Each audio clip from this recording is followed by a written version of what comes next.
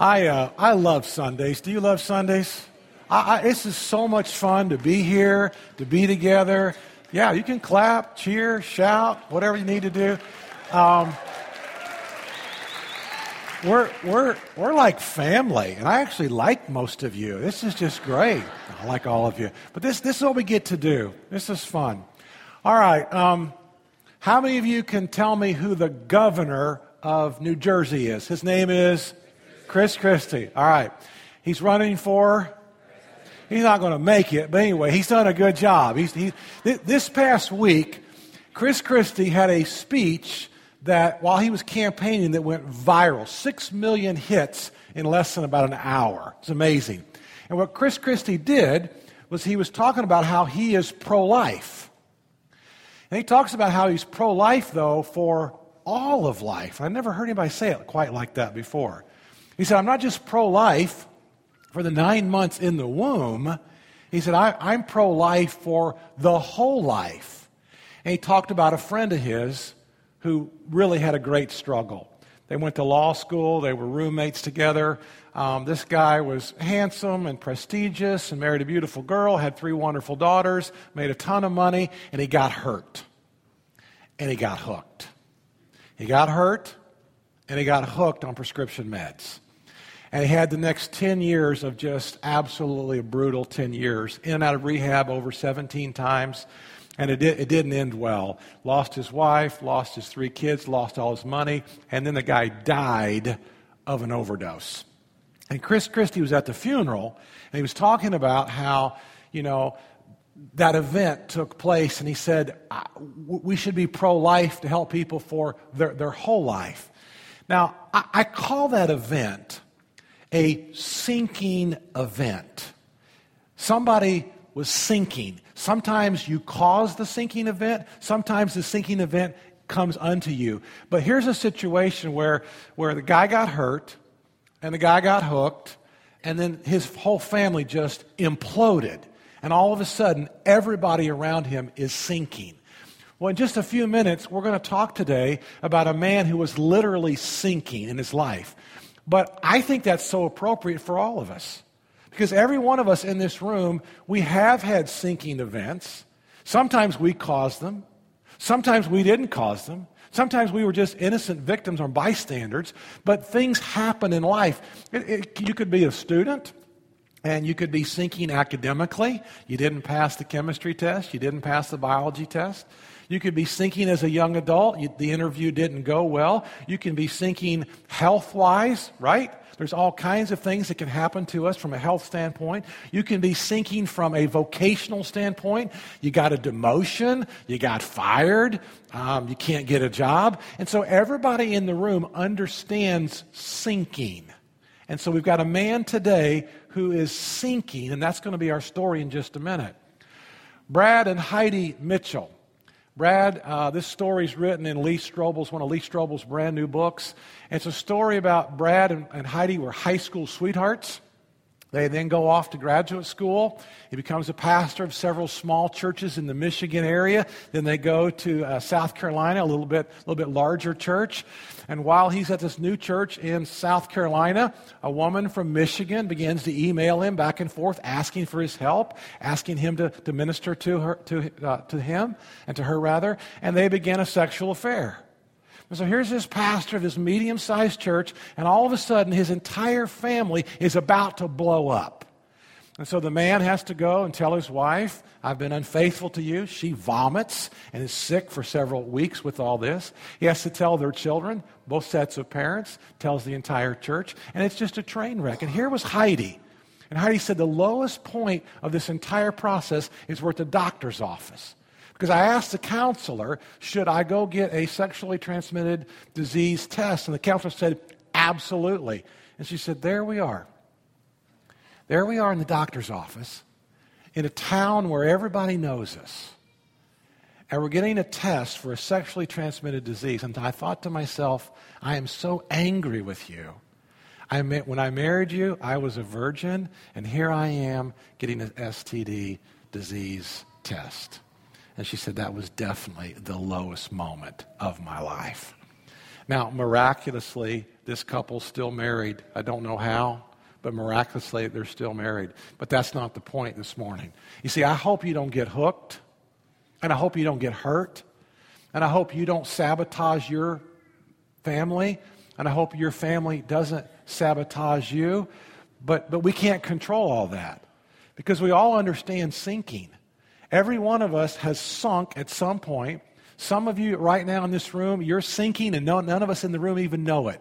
You feel so discouraged, so depressed, and you're filled with so much anxiety, and you're wanting to know two things. There's two questions that are on your mind today. And these are two questions before all of us. Number one, is there anything I can do? I am sinking, but is there anything I can do? And number two, is there anybody who's big enough to help me? I'm going to sink, but help me not to drown. And so we're going to look at a story today where a man is literally sinking in his life. Let's turn to Matthew chapter 14. Here's our story today. Matthew chapter 14, verse 22. It's a familiar story. You know the story well. It says immediately, Jesus made the disciples get into the boat and to go ahead of him to the other side. Now, why is he doing this?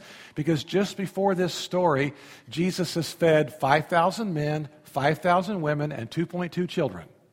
Okay? So there's over 20-some thousand people that Jesus has just fed. And we learn from the Gospel of John that the crowds wanted to rush him and make him king. And so he's going, my time has not yet come. So Jesus makes the disciples, they get into a boat, they go on ahead of him to the other side, and he dismisses the crowd.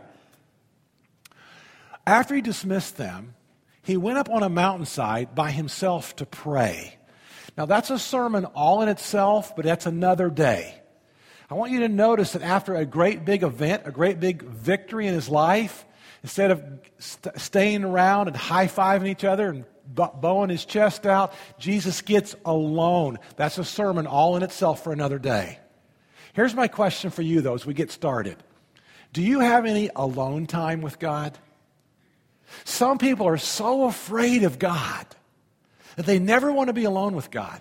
They're so afraid to get alone. He goes up on a mountainside by himself to pray.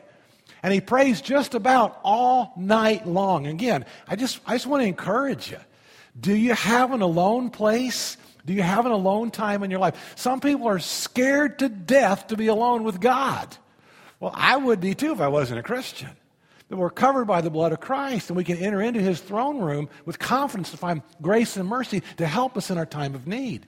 So anyway, he's there alone. Look at the next verse. And the boat was already a considerable distance from land. Again, the Gospel of John gives us details. The Gospel of John teaches us they've rowed about 3 or 4 miles. So there's a storm. They're about 3 or 4 miles into this Sea of Galilee. The wind was against it. Look at the next verse.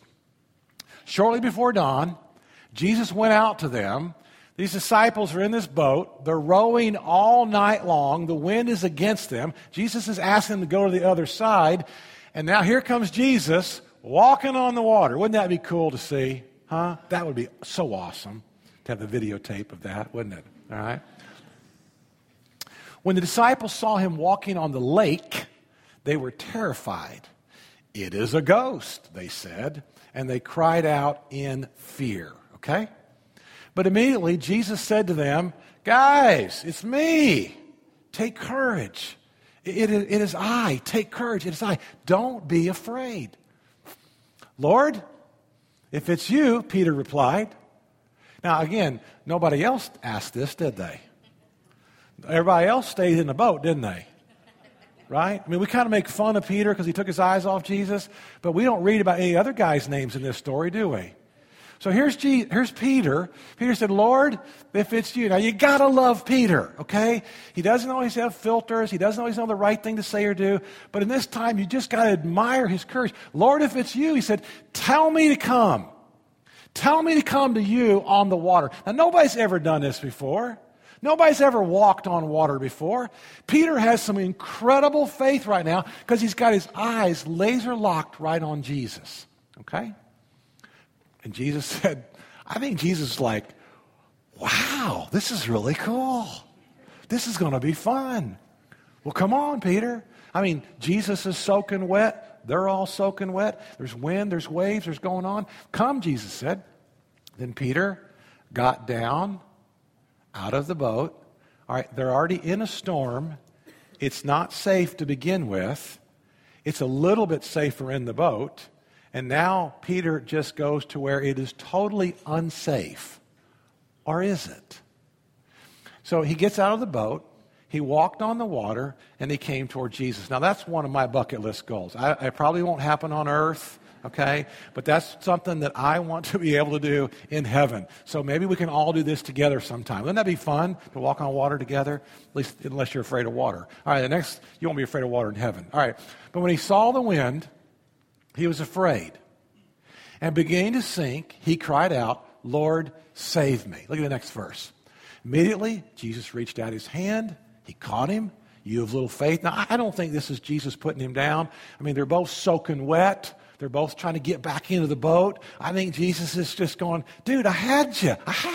What were you worried about? You have little faith, he said. Why did you doubt? Look at the next verse. And when they climbed into the boat, the wind died down. Now, it's been blowing all night long. You ever been on a boat for 5 or 6 hours at night and it's blowing? It's a lot of fun.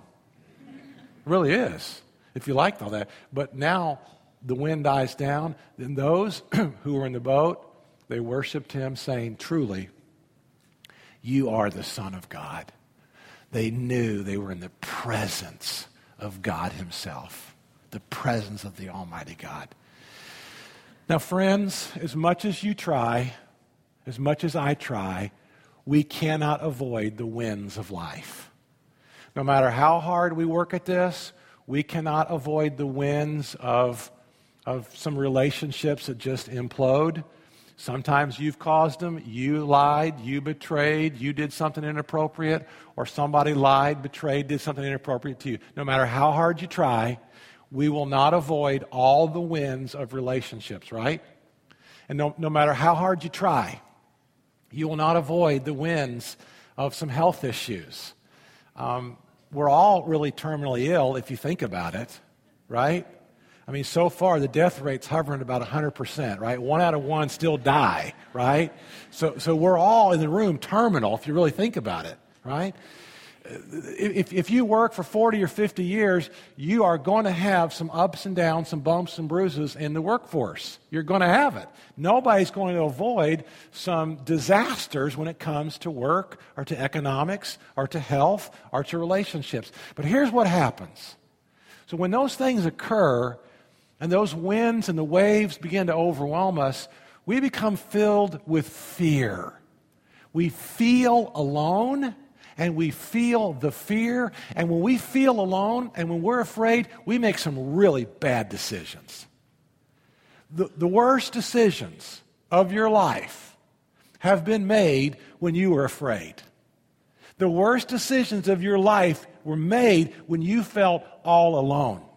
You go through a divorce or you lose a loved one. This is what I tell you. I tell you, if you go through a divorce, I tell you, just mark out 365 days from that point that you got a divorce, and don't just mark it on the calendar. So if you got divorced on January 10th of 2015, I would say to you, go to a calendar, put 2016, January 10th, put a big X on that, and between this X and this X, don't date, don't go out, don't think about it, don't sniff, don't do anything at all for 365 days. I'd really tell you 2 years, but you won't listen to me. Okay? It's true. Nobody will listen to that. But why? Because when you're afraid and when you're alone, you make some really bad decisions. Look at verse 30. Verse 30 is interesting. It says, when he saw the wind. Now, can you see the wind? You can't see the wind. Nobody's seen the wind. You can hear the wind. You can feel the wind. But when you're afraid, you begin to see things that aren't there. And all of us have been through that. But none of us in the room can see the wind. We can feel it, and we can experience it. Well, if you're a note taker, I got some notes for you to fill in, some blanks for you to fill in your bulletin. And let's see what Jesus does, and let's see what Peter does. First of all, let's start with Peter. What does Peter do? Well, first of all, Peter, he cries out. Now, he took his eyes off of Jesus. That's the point. But he is sinking. And at this moment, he is going to sink, and he realizes that he's only got one person that he can cry out to who's going to help him. So Peter does three things really well and right. The first one is he cries out. Number two, he cries out to the Savior of the world. Now, you can cry out to Dr. Phil, and you can cry out to Dr. Ruth, and you can cry out to Oprah, and you can go to the library and cry out to the self-help books, right? You can cry out to all kind of people. There's a lot of people you can cry out to. But there's only one person who's the Savior of the world. And I love this about Peter. Say what you want about Peter. But Peter knew who to cry out to. And then number three, it was very specific. Very specific. Peter says, Lord, save me.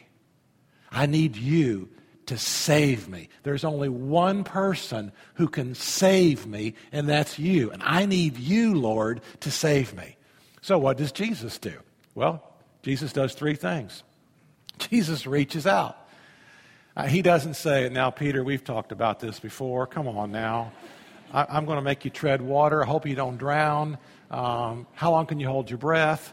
I think we really think that God does that to us. I almost feel like we think that, okay, we've royally messed up, and so now we confess our sins, or we say, Lord, help us, and we almost think that God is like distant, because we're kind of that way, right? I mean, we have relationships, and they don't go well, so we kind of give each other the silent treatment. You don't do that? This is the most godliest church in the United States of America. These are saints. We could just close up right now, close shop. God doesn't give you the silent treatment. God doesn't hold out for that. Look what he does. Jesus, he reaches out, number two. He catches him. He's not going to let him sink any further. I got you, Peter. I got you. And then number three, he puts him in the safe zone. Now let's talk about number three for just a minute. Because most of us in this room think the safe zone is in the boat. Is it? Is the safe zone in the boat? Or is the safe zone in the water? Well, the safe zone is neither, and the safe zone is both. The safe zone is where Jesus is. You can be in the water and be perfectly safe if your eyes are fixed on Jesus. You can be in the boat and be perfectly safe if your eyes are fixed on Jesus. Or you can be in the boat and be completely distracted and you're not safe. Right? The safe zone is always where Jesus Christ is. And so here's my encouragement to you. Sometimes you work so hard to stay in the safe zone. Well, that's good. But what you think is the safe zone and what God thinks is the safe zone could be two different planes, two different icebergs. The safe zone is when you keep your eyes in Jesus and on Jesus and focused on Jesus, doing exactly what Jesus has called you to do. It might be in the water, it might be in the boat. Now think about this. Jesus is not just a life preserver. I've got about 13 life jackets on my boat. Probably 13. I think we have 13 on the boat. Now, if I'm out fishing 20 miles and something happens and the boat goes down, I want a life jacket, right? I want a life preserver. So at least that's going to keep me in the water. It's going to keep me floating, right? But there are big things in that water with big teeth that like to eat big people like me. And so I don't want to be in the water too long. What do I want? I want the Coast Guard, baby. I don't want just a life jacket. I want the Coast Guard to come rescue me. Jesus is not your life preserver. He's the Coast Guard. And he reaches down, grabs you, snatches you, and restores you to where he wants you to be.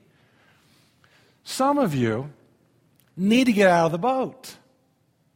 Some of you want to live in the boat. You want to hunker down and get everything safe and make everything right. Well, that might be where you're supposed to be for a season. It might be. But Jesus is calling you to keep your eyes fixed and focused on him. You might be in the boat, you might be in the water. So I don't know what that looks like for you. But I guarantee you, you know. And every time faith and fear collide, you're either going to grab a hold of fear or you're going to grab a hold of faith. Now here's what I know. I know when you grab a hold of fear, you stay where you think it's safe But that's not the best place that God wants you to be. But every time you grab a hold of faith, it might be in the boat, it might be in the water, it doesn't really matter. You're with Jesus. The safe zone is always, always where Jesus is. So in your life, you're not to be reckless. You're not to be carefree. But you are to be filled with faith. Faith, faith, faith. So I want to tell you a story about a guy named Arnie. And Arnie comes to Memphis at age 40. He's a Jewish man from the Bronx of New York. And he comes to Memphis kind of broken, divorced, and some illegal substances in his life that he trafficked. That's all I'm going to say about that. And so about 10 or 11 years go by, and I am now a young pastor. I'm still young, thank you very much, but I was much younger then. And it was about 20 years ago, and I think I was like 33 or 34. I think I was like 32, actually, 32, 33. And downtown Memphis, there was this large funeral home and cemetery area, and they always put on at Easter an Easter sunrise service. Bright, 7 o'clock in the morning, Easter sunrise service, and it was a huge event. Usually 2,000 people, 2,200 people or something would come. And so I got an invitation to go do that Easter sunrise service. I'm 32 years old, 33 years old. And I'm thinking, well, I can't do that, I don't think, because we at our church have a sunrise service. So I take that to the elders. And I go to the elders meeting, and I said, guys, I was asked to, do this downtown. What do you think? I mean, it's probably not a good idea because, we have a sunrise service. And the elders just jumped on it. They said, are you kidding? That's a great idea. You can go downtown. You can share Jesus. There's all these other people that don't go to any other service all year long. You can share Christ. I mean, help the youth pastor. It's the same story every year. Surely you can help the youth pastor, with the whole resurrection thing. So it was like, it's a great idea. I thought it was great vision on our elders' parts in Memphis. And so I go downtown on Easter Sunday morning, and it's this great big stage and platform, and it was a beautiful morning. And I'm not kidding you, there were like 3,000. I've never seen so many people in my life. 3,000 people there for that. And I know this will really shock everybody in the room, but back then I preached from a manuscript. I used notes, lots of notes, pages. And so I just get started in this sermon, and all of a sudden, I got all my notes there. It's like a 20-minute thing, and I'm like into 5 or 6 minutes, and all of a sudden, the wind just kicks up. And my notes just blow right off that stage, and I think they went into some open grave or hell or Hades. Or I never found my notes. Never found my notes. So they're gone, and I'm like, oh, God, okay, it's the same story every year. He rose from the dead. I heard that elder. I can do this. I can do this. And so I finished that, and then I go back to our church in Memphis, and I didn't think anybody would actually go to the service and come to our church. So I preached the same sermon. I mean, the exact same sermon, I didn't think it'd be, I only got one good sermon anyway on Easter, so I'm 32 or 33 years old. So Arnie Wexler, Jewish man, Bronx, New York, now a businessman, owns a company called Wheelchair Express. Fast forward about 12 years from when he was 40, he's like 52, 53. And so Arnie and Joyce came to our Sunday morning service at the church on Easter. And he left a little card, and he said, I'd like to meet with you. And, of course, back then we only had like 1 or 2 visitors a week, so it wasn't real hard to get back with everybody. And so I called him back, and we had lunch at a place called Piccadilly's. You ever heard of a restaurant called Piccadilly's? Yeah, okay. So we meet at Piccadilly's, and we're there, and he said, I've never been to like a Christian service. I was raised in the synagogue, never been to a Christian service. And he said, you preached, that message, at 7 o'clock, and you preached that same message, at 10 o'clock. And he said, so I guess you only have one sermon. I said, well, actually, I got a few more, but that's kind of what we do on Easter. The next 50 Sundays, Joyce and Arnie are at our church every single Sunday. And almost to the date, a year later, we baptized. They came forward, they walked the aisle, gave their lives to Jesus Christ, and we baptized both of them into Christ. And it was amazing. It was an amazing story. So I tell you that story because about 21 years have gone by. And now Arnie in his mid to late 70s is still on fire for Christ. This Bronx Jewish young man, all of a sudden he starts teaching Sunday school to children. He knew he didn't know the New Testament story. He knew the Old Testament. He knew Hebrew. But he starts teaching children. And for about 3 years, he taught kids. Then he starts teaching middle schoolers. Then he starts teaching high schoolers. And for about 7 or 8 years, Arnold Wexler taught children and youth because they needed to be taught, but he also needed to learn the Bible. And it was an amazing story. And so all those years, Arnie continued to get out of the boat. Every time there was a building project, every time there was something we're getting ready to do, Arnie and Joyce were on the front lines and they were there. I tell you that story because no matter how old you get, you got to have faith. No matter how old you are, you've got to get out of the boat because God has called you. He's called me. And what happens is when we keep our eyes fixed on Jesus, that's when the impossible becomes possible. When you and I keep our eyes fixed on Jesus, that's when the impossible becomes possible. Now, I don't know what it is He's calling you to do, but I do know He's calling you to get out of the boat. This Wednesday is Veterans Day. What a great day to honor our veterans. Maybe you're at breakfast, maybe you're at lunch, and you know somebody's a veteran. For goodness sakes, buy their breakfast, buy their lunch. Maybe God's calling you to take care of a police officer. I've been actually looking for police officers at Starbucks and trying to treat them. Get out of the boat. Get out of your comfort zone. Do you have some family and some friends that need to kind of hear about the gospel? Tell them what you believe. Maybe God wants you to coach Little League soccer in your community and be a light in your community. I don't know what it's calling you to do. But I do know this. He's calling you and He's calling me to be on fire for Christ. And the older we get, the more on fire we should be. Now, we won't be on fire the older we get if we keep our eyes focused on ourselves. We keep our eyes focused on our security.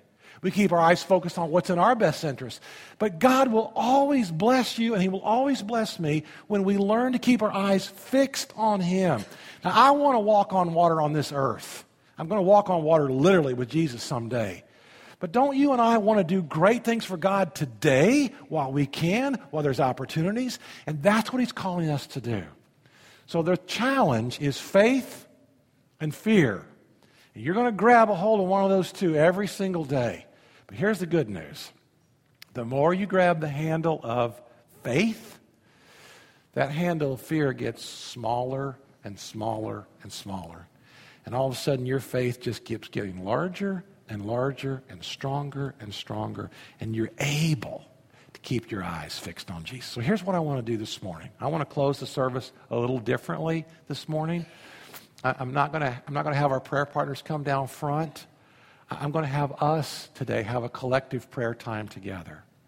And I want to pray for your faith. I want to pray for where you're sinking. I want to pray that you will call out, reach out, save me, Lord, save me now. So I want to pray for all of us in the room. So if you would, why don't you stand up with me? And again, it starts with giving your life to Jesus Christ. And there's some of you in the room that it's time for you to cross over and give your life to Christ. So I'm going to pray that prayer. That's how I'm going to start today. So if you'd like to give your life to Jesus, that's where we start today. Then I want to pray for your fears. I want to pray for where you're sinking. I want to pray for your faith. So let's pray together. Father God, first of all, we come and we pray for those today who are just ready to give their lives to you. Just ready to accept you as Lord and Savior. So for every man, for every woman in this room right now, receive them. As they confess you as Lord and Savior, receive them into your eternal kingdom. And Father God, I pray for those in the room that are sinking today. We've all been sunk before, and we'll all be sinking again because of something that's happened.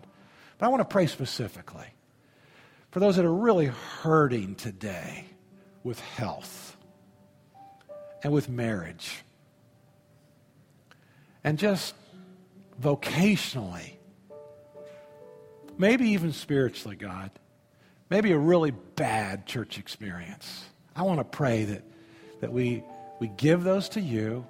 We call out to you, save us now, and we ask you to help us. I want to pray that you increase our faith, God, but more importantly, that our eyes will always be fixed on you. That whether we're in the boat or whether we're in the water, we will keep our eyes fixed on you. God, you've given us a little bit of time, a little bit of money, a little bit of opportunity to leverage all that we are for you, the King of Kings and the Lord of Lords. We worship you today. In the name of Jesus we pray. Amen.